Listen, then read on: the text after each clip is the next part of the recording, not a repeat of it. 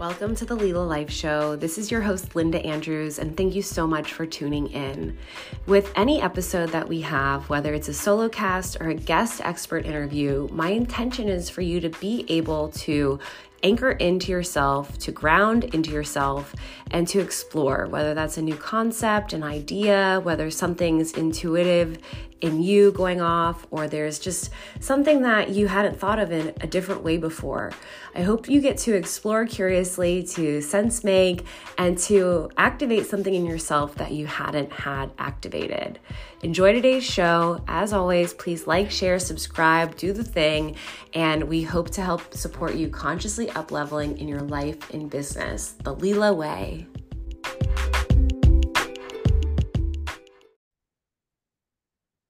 Welcome to the Leela Life Show. I'm your host, Linda Andrews, and I'm excited to bring Dr. Elizabeth Sharp to the show. Welcome, Dr. Elizabeth Sharp. Oh, thank you so much for that warm welcome and for having me on the show. I'm so excited to be here.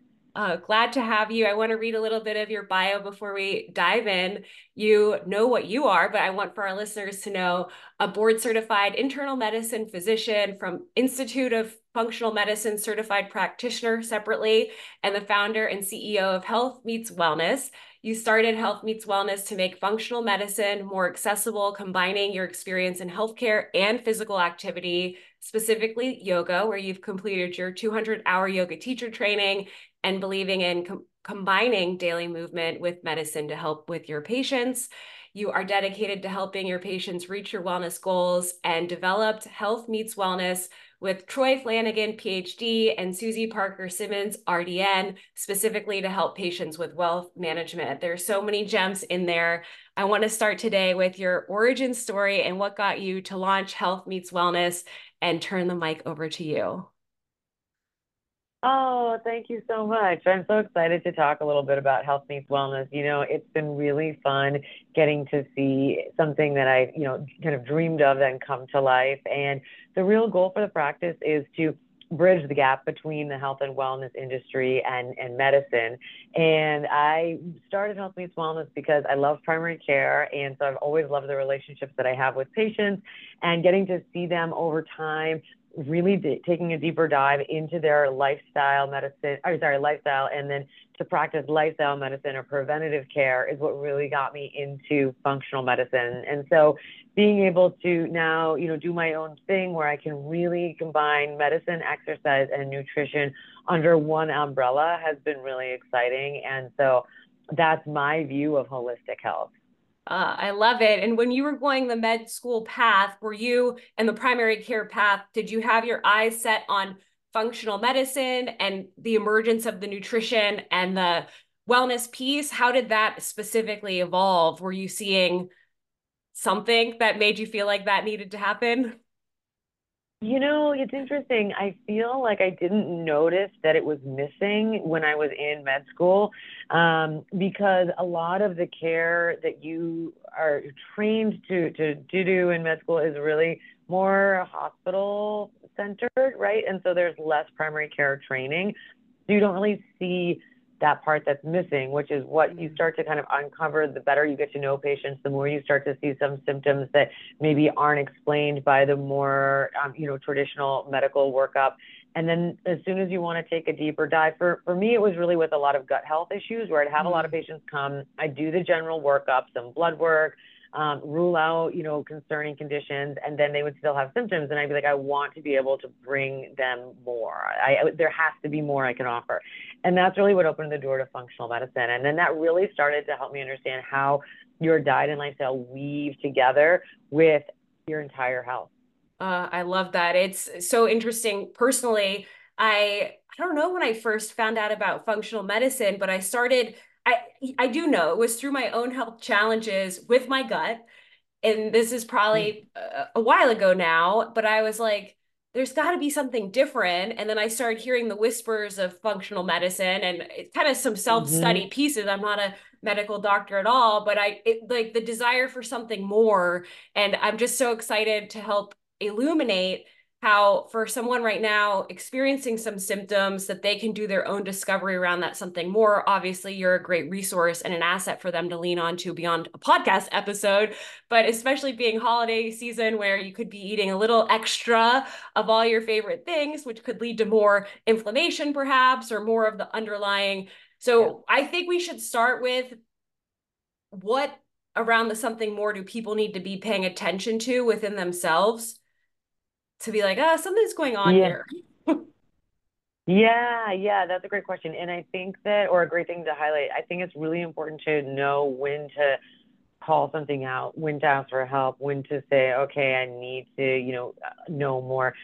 I would say if a symptom has been around for more than 2 weeks, and Mm. generally that might be a good indication to, see your doctor and talk to someone. Most viruses, can last anywhere from 2 to 4 weeks, and that's something really acute, right? So something else that may be more complex in terms of, let's just say, a gut microbiome issue or things like that. Those symptoms are going to last a lot longer than 2 weeks. So once you hit that mark, I definitely think it's a good little flag to say, is there something more serious going on? Is there something lingering?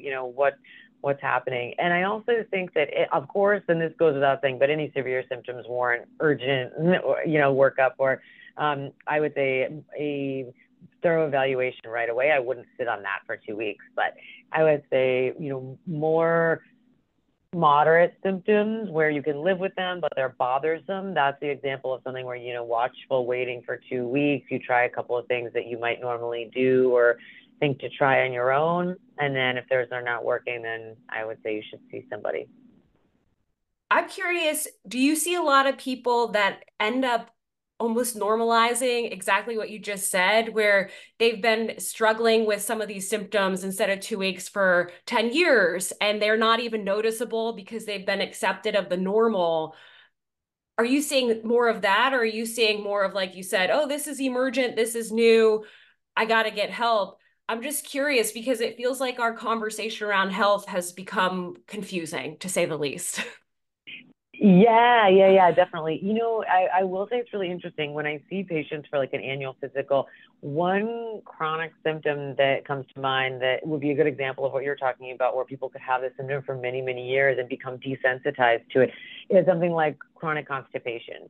For example, people, I ask about bowel movements, and someone's like, oh, I go a couple times a week, but that's like normal for me. I'm like, well, we should talk about that.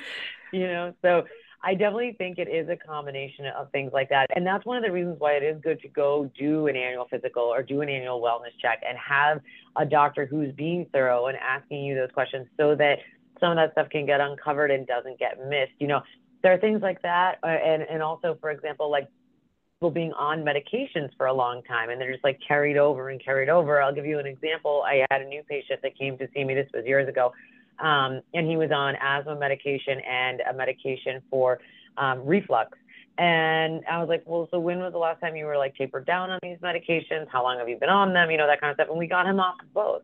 So, and Wow. then he was, yeah, and then he was intermittently using his inhaler when he needed it, and we, bring it back up during the seasons where he was, triggered more and bring it back down. And it was a much better plan because he was a young adult, and if you think about the lasting impacts of something that you do every day, that's something I talk a lot about in my practice, where anything you do every day you want to think about because it has a cumulative effect, either positive or negative, right? And so those like healthy routines or even medications that you're taking or supplements or things like that, just important to always re-examine and reevaluate. Do I need this? Is it helping me? Is it not? That kind of stuff.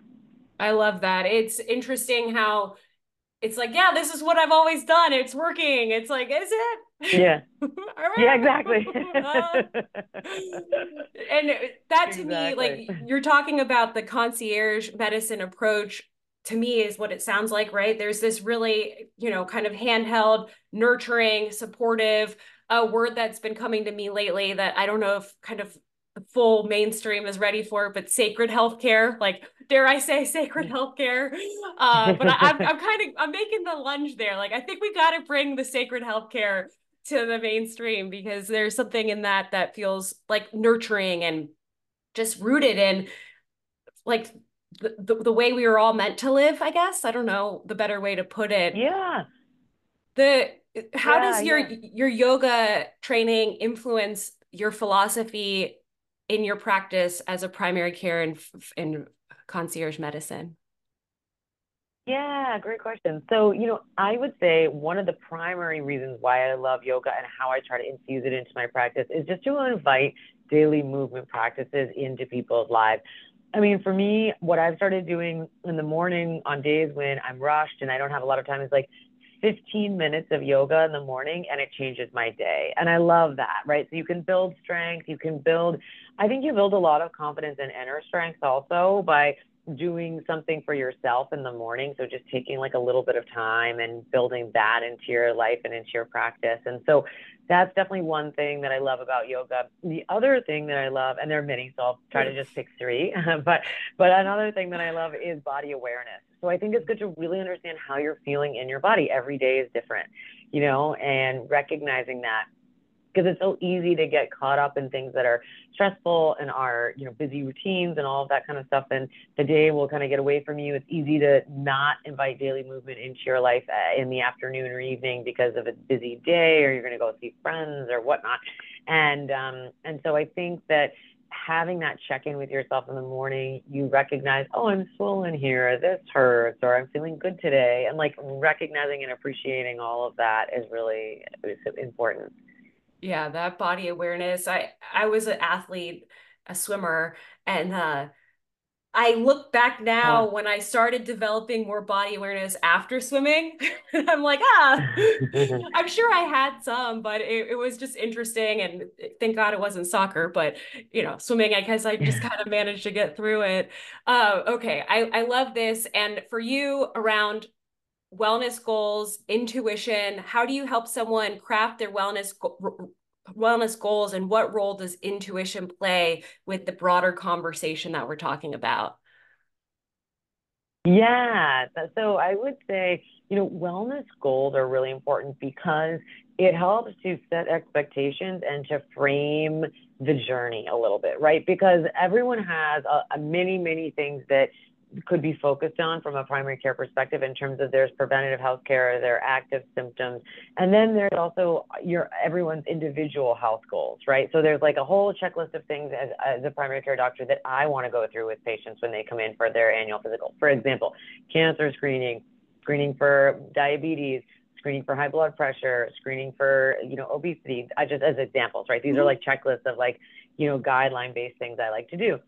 At the same time, everyone has their own checklist of like, I really want to work on, I mean, not to harp on this example, but let's just say like my gut health, or I want to work on my knee pain, or I want to, for all these different things. And so I think it's important to kind of have health and wellness goals to start to frame how we can work together collaboratively. I always say as a primary care doctor, I'm a guide, right? I'm a guide for you and your health, and I want to help people get where they want to go. I'll give another example. Yeah. I was working as a resident in training. There was a patient who we had in ICU who was quite sick, and his quality of life at that point was such that really he could sort of eat during the day, but he was stuck in bed, and his family would bring him McDonald's. And I remember talking to him and being like, is this like, how do you feel about your overall quality of life? Are you happy? Like, is everything great? And he's like, this is all I've ever wanted in life. I'm so happy. That's important to recognize. Everyone's health goals are different, Yeah. So I think it's just important to check in with that so that then you can be aligned, because it's very easy to sometimes go overboard or do a more thorough investigation of a symptom when it's not necessary, or the opposite, right? To not do a thorough enough evaluation of a symptom when you should. And ultimately you have to listen to the patient, because I always say also, like, your body best. So if there's something going on, you have to tell me, because I can't find everything out on the exam, right? Or even with the history, like, we try as much as possible to ask open-ended questions and try not to miss anything, but really it comes from the patient. That example, it's everyone's model of the world is different. And I'm wondering, as a doctor, if you're looking at the patient like, you should want more, or if that's like a part of the training is like, okay, like you want to be in bed watching TV, having your McDonald's, like that's all you. And I guess it's like when the student is ready, the teacher arrives. But if the student's not ready, like, what are we doing? Like, celebrate his goals and where he's at.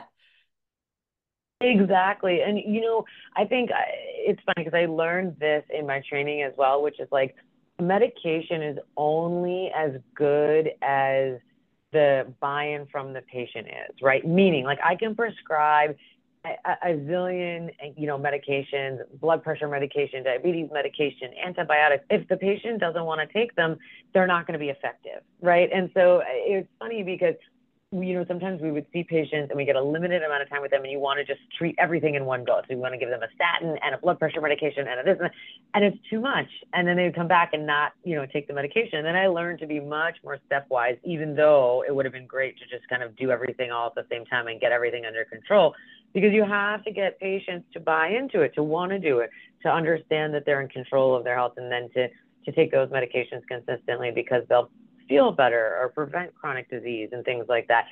So I think it's important to have that doctor-patient relationship in such a way that you work collaboratively together to reach those health goals. And, I think primary care too is kind of like the long game, right? So it doesn't all have to be fixed overnight. It's making small changes over time that then ends up with a big result.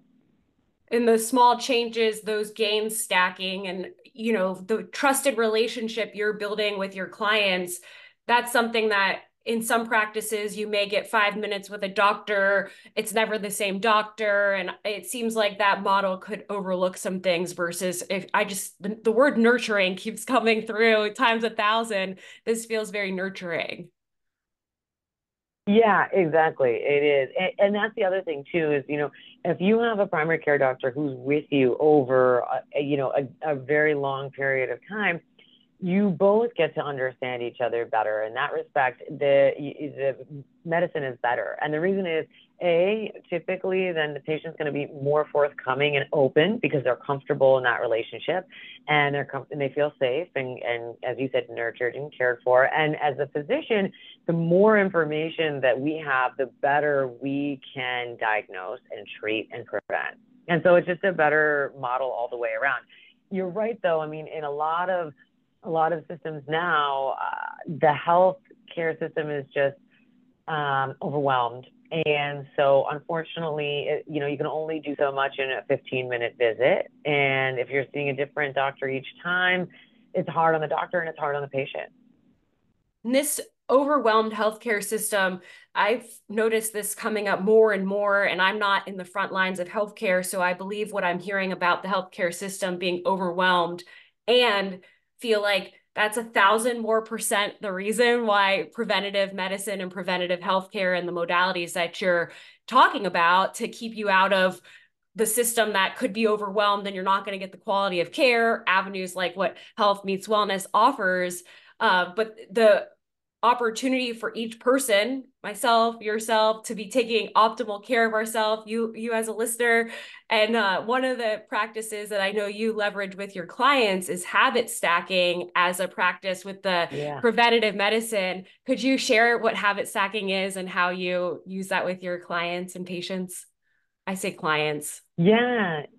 Yeah, definitely. I love habit stacking because it helps to foster routine. And so, I think that when you build on things that you're already doing, it feels good in the sense that you're reinforcing that positive behavior that you're already doing and then adding to it. And then you really do end up with a cumulative effect. So a good example is if you, for example, wake up and have water in the morning, then you put, for example, your workout stuff next to your glass of water. So when you wake up, then you have a sip of water, you hydrate, then you put your workout clothes on, and you're going to be much more likely then to do a morning workout routine if you're already in your workout clothes. You could substitute coffee or tea for water, but I was just using an example of something that someone might do in the morning. The teeth brushing. I've gotten addicted to teeth brushing, brushing my teeth and dry brushing. That's my the dry brushing and the teeth brushing. And I just it feels so good. And then it's like, oh, you keep the momentum, the friction in the transitions. Like in triathlons, there's transitions, right? Swim, bike, run. Yeah. If you go slow on the transitions, or as a swimmer, it's like touching the wall, go. You got to keep the transitions moving. And I love to hear about people with their transitions because sometimes things get lost in the transition. There's more friction. And then, like, you didn't do the second thing because you got stuck or distracted from the first thing. And I love how you explain Yeah. habit stacking as a way to reduce that friction. Yeah, yeah, I love the dry brushing reference. Wait, so I just have one question for you because I've tried Yes. dry brushing and I maybe I have the wrong brush, but it's painful. Do you have a brush that's like feels good? I think it hurts a little. It's a good hurt. It's a little bit of a good hurt. I don't know what it is. And I have the circle one, and I'm like, I guess Yeah. it's like I'm waking up. It does hurt a little Mm. bit. Now I feel a lot more awake. Yeah. I think you're doing it right. It's funny. I do think those morning routines that wake you up though are great. I a couple of mornings I've tried getting in like a cold plunge and it is so activating. It is amazing. So I think maybe it's a similar kind of thing with the dry brush. It sounds like it is. It sounds like it is. It's kind of like, what am I doing? Yeah. I'm awake. I don't know. Yeah, a little bit of physiological stress and your body just goes right into Oh, action. that's good. So we talked about movement. Could you share with us how you incorporate nutrition and why that's important for this conversation around primary care? Yeah, definitely. So nutrition, I think, is really the cornerstone of health. In general, we always think of our bodies as being like a temple, to use your sacred Yeah, healthcare reference. thank you. And so, yeah. And so, I think you have to be really mindful of what you're putting in your body. And because everything you put in your body affects all your cellular processes on a micro and macro level, and then that impacts your health overall. And so we really try to heal from the inside out at Health Meets Wellness by personalizing a meal plan so that our patients can reach their health and wellness goals, whether they're weight related, gut related, related to an autoimmune or rheumatologic condition, or anything else in terms of even just preventative care. I think that really focusing on whole foods, foods that are good for your genetic makeup, your preferences, your lifestyle, will help you feel good throughout the day, help maximize energy levels, concentration, and things like that so that you can really look and feel your best. So powerful. This is become one of my greatest life passions is the food journey. And I just don't know. There was something I started noticing actually when I would dine out, how some open concept kitchens that became pretty popular a few years back, maybe it's decades now. But if unless it's an open concept, you can't see the food. And that was a physical disconnect. Like you literally can't see how the food's being prepared. And that felt really symbolic to me, that awareness at the time of like the disconnect of us with our food, things like fast Mm-hmm. food, you can see that illustrated throughout. And for me personally, getting curious about my relationship with food, it opened up so many doors to build that intimacy and like start that healing process. And it feels underrated, but it's something we're doing at least once a day. I think most people are eating more than once a day, but we're gonna like talk about a Yeah, daily habit. You're doing this. yeah, exactly, exactly. And I totally agree with you. I think that people are so far removed from what they're eating, and a lot of this processed food, quite frankly, isn't even real food, right? And so it's causing inflammation, it's causing weight gain, it's causing or leading to obesity and high cholesterol and high blood pressure and all of these conditions. And really treating the root cause, which is the food, could cure so many things. And I really love treatments where one treatment cures multiple things, right? So I think, focusing on food is really significant and important. And I also agree with you in terms of feeling separated, even from meat or fish or things like that. Like someone would say, I would never go hunting, I would never, kill an animal, but they eat chicken or they eat pork. And then it's like, well, there's a little bit of a disconnect there. And I Mm-hmm. just think that for everyone, and this is just kind of like a personal philosophy, but I think if you're going to eat fish, you have to, be okay with fishing and maybe try to catch a fish and eat it and see how that feels. I'm not a vegetarian. I do eat meat and I eat fish, but I I'm just a think it's fisher. important to I'm a understand that. fisherwoman, so Yeah, I love Dad, catch a it. Yeah, a little fish. but yeah, I think it's important just to recognize and appreciate that, is that, we're all part of this cycle of life and part of the food chain, and to recognize our own mortality and the beauty of the food that we're consuming, and to be grateful for that, right? Because it's a beautiful thing. It is. We have a mini food forest at the back of our house. It's like a 10-foot by 20-foot plot of land that I in 2021 I felt very moved to convert this part of our lot to a food forest. My husband thought I was a little kooky. It was for my birthday. I bought myself a bunch of plants. I installed them all myself. And to literally before the show, I was checking on it and I was like, oh man, the moringa, I need to juice some of the moringa. And I've been doing like some moringa with the ginger lemon. But our star fruit has 8 baby star fruits. And one was on the Wow. ground, and it was so tiny, maybe an inch or two, and I was eating it. It had fallen, and I'm looking at these bigger star fruits, and I'm like, that's 2 years later, 2.5 years later, and I'm eating my star fruits, and I'm just like, this is so cool. And it just feels like a way more intimate experience of food than I could ever imagine. A smaller scale could be like a little herb garden or just one plant, or, there's simple ways to introduce that. Yeah, yeah, yeah. I totally agree. And I actually do that. I keep like a little basil plant in my kitchen. And it's like I'll just replace it periodically when I need to, when it gets over trimmed.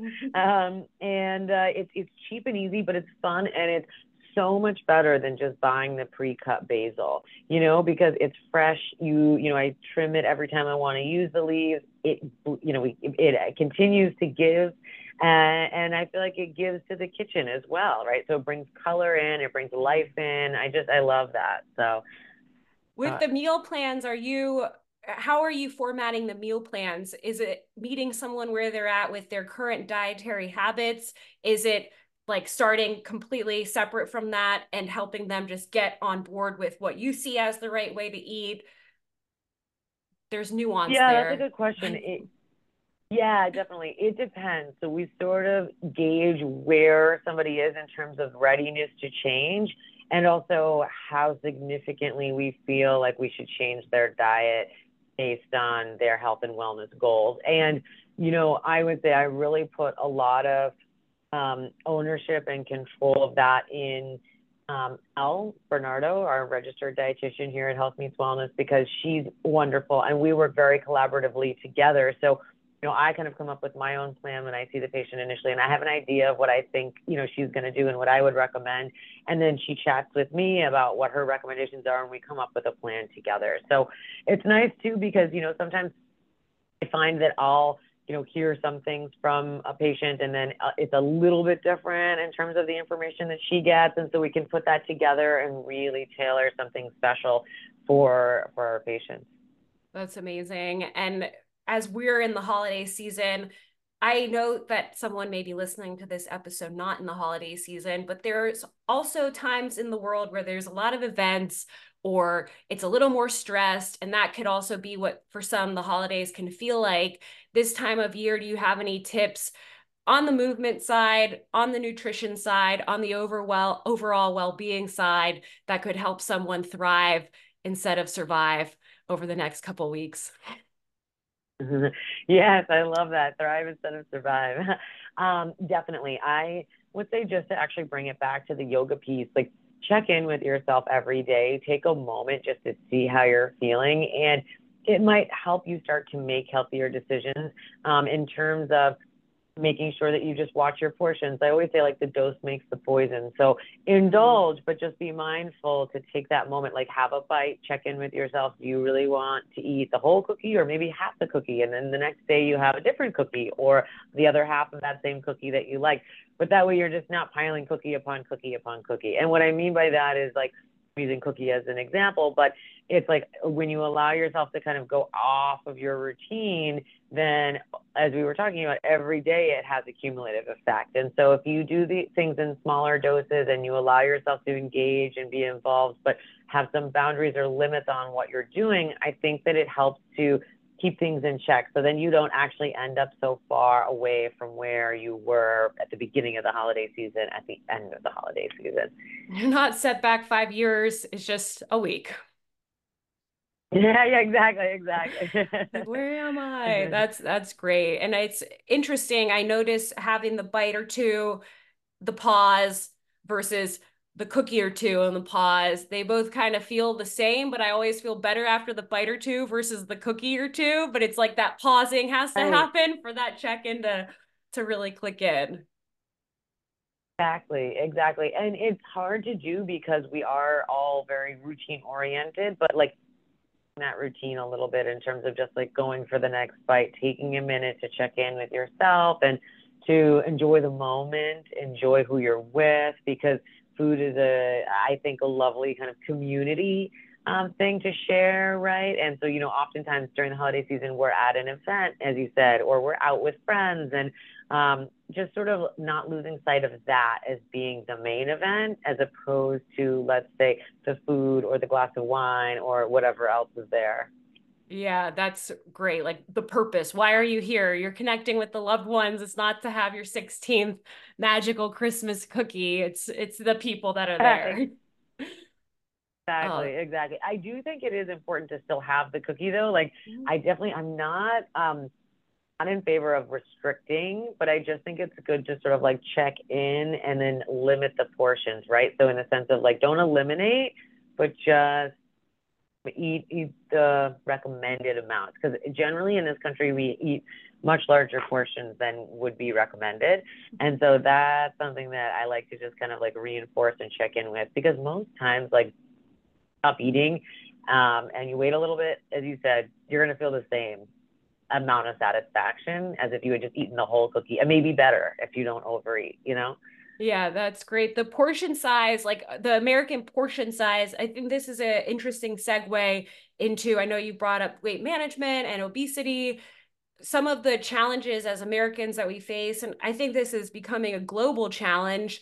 And at the same time, this feels like the year of health innovation with some of these brand name drugs that they might have always existed, but I just really have heard about them a lot this year. I feel nervous, unless you're trading stocks and really hit it big with a little bucket of, these, I forget, is it like the GBL or one? You can inform me. One, yeah, yeah, one Yeah, medications yeah, I or think glucagon, like yeah. some of the financial firms literally built baskets of just those specific stocks so you could win on the upside there. I'm former finance, so you have to forgive me. I sometimes get nerdy on the financial side, but yeah, just if you have any kind of yellow flags or awarenesses for people, your approach around primary care, preventative medicine, the functional medicine component, the nutrition, the movement, how committing to that versus the new medical innovation of the month, just if there's some upsides, downsides that are worth exploring, if there's anything you want to say. This is my lens looking at the past year. Yeah, yeah, definitely. So, I definitely am in favor of the GLP-1 agonists or the GLP-1 medications like semaglutide, which is sold under the brand name Ozempic or Wegovy, as well as tirzepatide, which is the new combination medication that's a GLP-1 and a GIP. So two incretin hormones combined in one. And I'm a big proponent of these medications for a number of reasons. One, they're very effective, help people who have really been struggling with weight in terms of obesity as a chronic disease. And it's taken the stigma away from that in terms of people feeling or feeling like it's their fault or that people like view them as undisciplined or things like that. And it's opened up the awareness that obesity is a chronic disease and that there are hormonal changes and metabolic conditions that are, really making it difficult for people to lose the weight, diet, and exercise without the medication.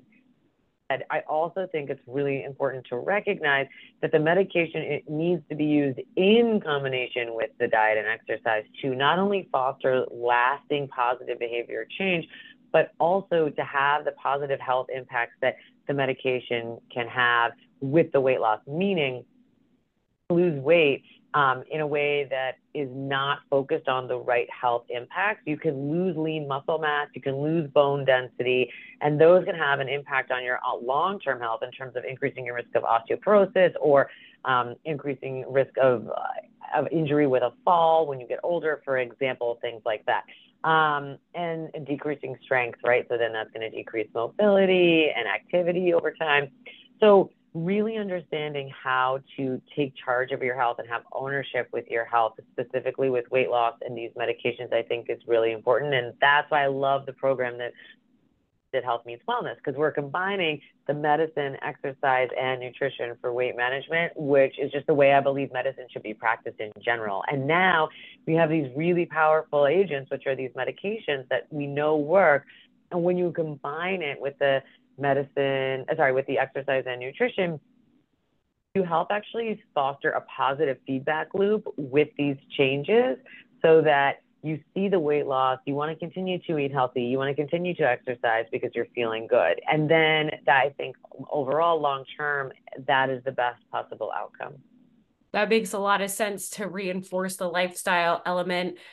When someone is committing to those medicines, does that mean that they have to be on it forever? Is there a way to healthfully pull back? You had mentioned at the earlier conversation, asking clients, when was the last time you took a break, or I think titrated down?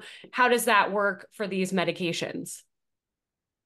Yeah, that's a fantastic question. And I would say it is patient specific. What the obesity medicine research shows is that obesity is a chronic disease, and so it should be treated as such, much like high blood pressure or high cholesterol. So is it possible to change the disease process with diet and lifestyle changes? Yes. However, majority of people in that category, they will probably need to be on the medication for life. I do think that this is just the tip of the iceberg with the medication.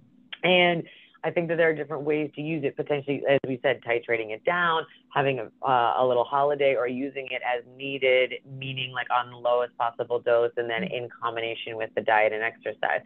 I do think that for patients who have not had a lifetime of obesity, but rather gained a lot of weight or a significant amount of weight in a shorter amount of time because of a specific change in their lifestyle or diet, for example, let's say somebody had kids in succession, has a desk job, and was relatively sedentary after gained weight and wasn't able to lose it after about 3 years.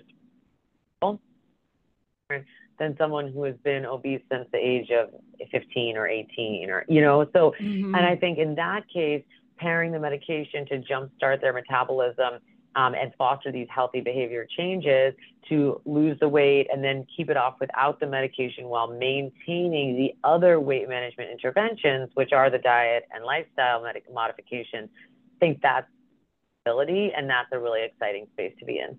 Yeah, I mean, even the example you gave earlier about the gentleman that was sick, it sounded like it was a newer sickness, but he was in the bed for most of that and eating the McDonald's, chronic obesity and the limitations that can come with that, and the understanding of that as a disease. I'm curious about the root cause and some of the systemic challenges that we face. You heard me talk about the food forest, like I'm a real soil advocate. And so it's sitting within a large conversation, and it's just exciting that there are solutions when some of the bigger systemic issues may not have solutions anytime soon, if that makes sense. And, we're kind of where we're sitting in 2023 with where we're headed, and what you're doing with Health Meets Wellness is illuminating what you can do within your personal responsibility, whether you're using a drug like that to help you navigate the weight challenges and the disease of obesity or not. That's got to be a part of the conversation, no matter who you are. It's one of the takeaways I'm getting. Yeah, definitely. And I mean, I hear what you're saying as well, right? Like, I mean, yeah, honestly, if we could treat the root cause, which is the food industry in this country, that would be great. But I think it's really taking a multifaceted approach in terms of first, the patients do need, or people do need to lose the weight. And if you change the food at this point for someone with chronic obesity, they still will not probably have the same results that they would with the medication, for example. And then secondly, if we do start to invite awareness into diet and exercise and foster these healthy behavior changes, people will naturally start eating different foods, and hopefully the food industry will shift with that. I know that there were a couple of articles saying that some companies were nervous because sales had gone down for some like unhealthy foods like Twinkies and things like that, because people just aren't eating them as much anymore. And it's like those positive changes will then start to reflect, hopefully, positive changes in the food industry as well. When I was in college, I came up with this word called citizumer, a citizen and a consumer. It's a little cheesy. I can be cheesy. So citizumer. And, sitting in 2023, I think back, that was like 2005, citizumer. And I'm like, consumer sentiment is powerful. But there's an awareness piece, something I'm aware of. We could fact check this, but I believe it's like 97% of soil is depleted of its proper nutrients. I find that extremely concerning. And even if that number was 10%, like if 10% of soil was lost to nutrient density, I would feel concerned. So, again, it's like, for me, that took me 20 years to figure out. And I'm like, oh man, the only thing I know I could do is plant a food forest, but I'm really concerned about soil health and what's happening to our food. And I just love that you bring up some of the other food companies, because consumer sentiment and through the education, it starts to build that awareness and the shifts in that behavior. And I feel really curious and excited of what's possible. And that may be part of the entrepreneur in me, of innovation and possibility. But yeah, it's curious times. Yeah, it's really exciting. I think we are living in exciting times in that respect. Things are very dynamic right now with, the wellness industry in general. And I think COVID really did shine a lens on that. And I think people are at this moment more engaged with their health, more open to wellness in terms of complementary and alternative medicine in this country in particular, where we weren't as open to that as a society. And I think it's an exciting time to see how we can really start to foster some healthy changes with our diet and nutrition in this country.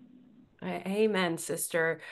So where business meets well-being, you are the CEO, you're leading the helm of your company. Are there any insights that you want to share for the entrepreneurs listening to help them maintain their business growth, and also tapping into their overall well-being? Yeah, I think a couple of things. I think,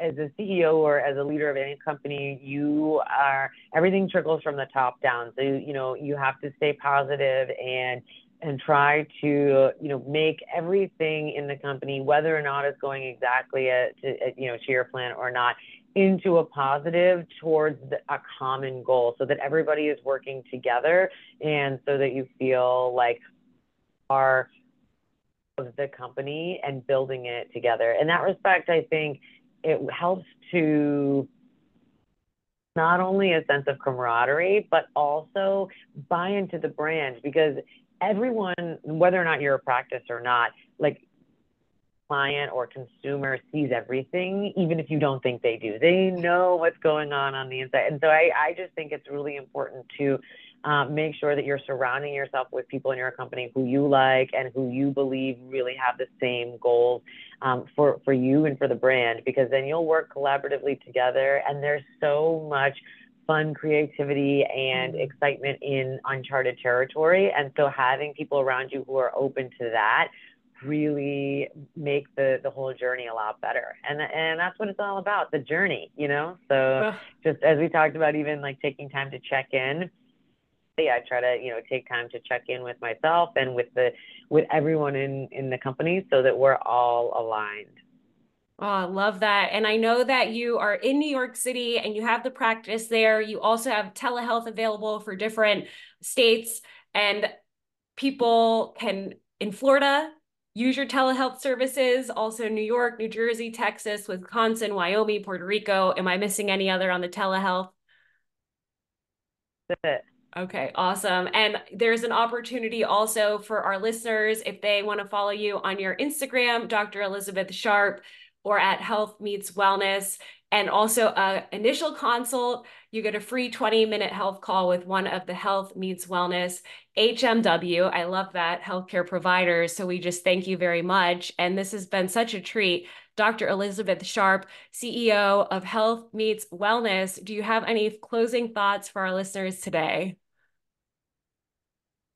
Thank you so much for taking time out of your day to listen to our podcast. And I hope that you enjoyed it and that you check us out on Instagram and on our website. Awesome. Thank you so much. And hopefully we'll be able to have you back and have a follow-up episode if there's any questions. I feel like we planted some seeds, pun intended. And so if that makes sense, we'll do that. And just thank you so much, Dr. Elizabeth Sharp. And I'm wishing you blessings on the journey and just appreciate the work that you're doing to help others. So thank you. So much. Be well. Thank you.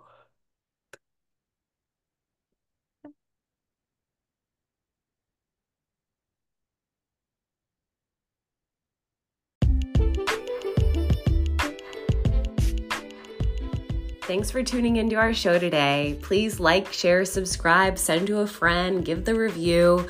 And always, if you have feedback, we want to hear. team@lilalife.co. Feel free to email us and follow us on social. You can reach us there. Sending you blessings as always. Much love.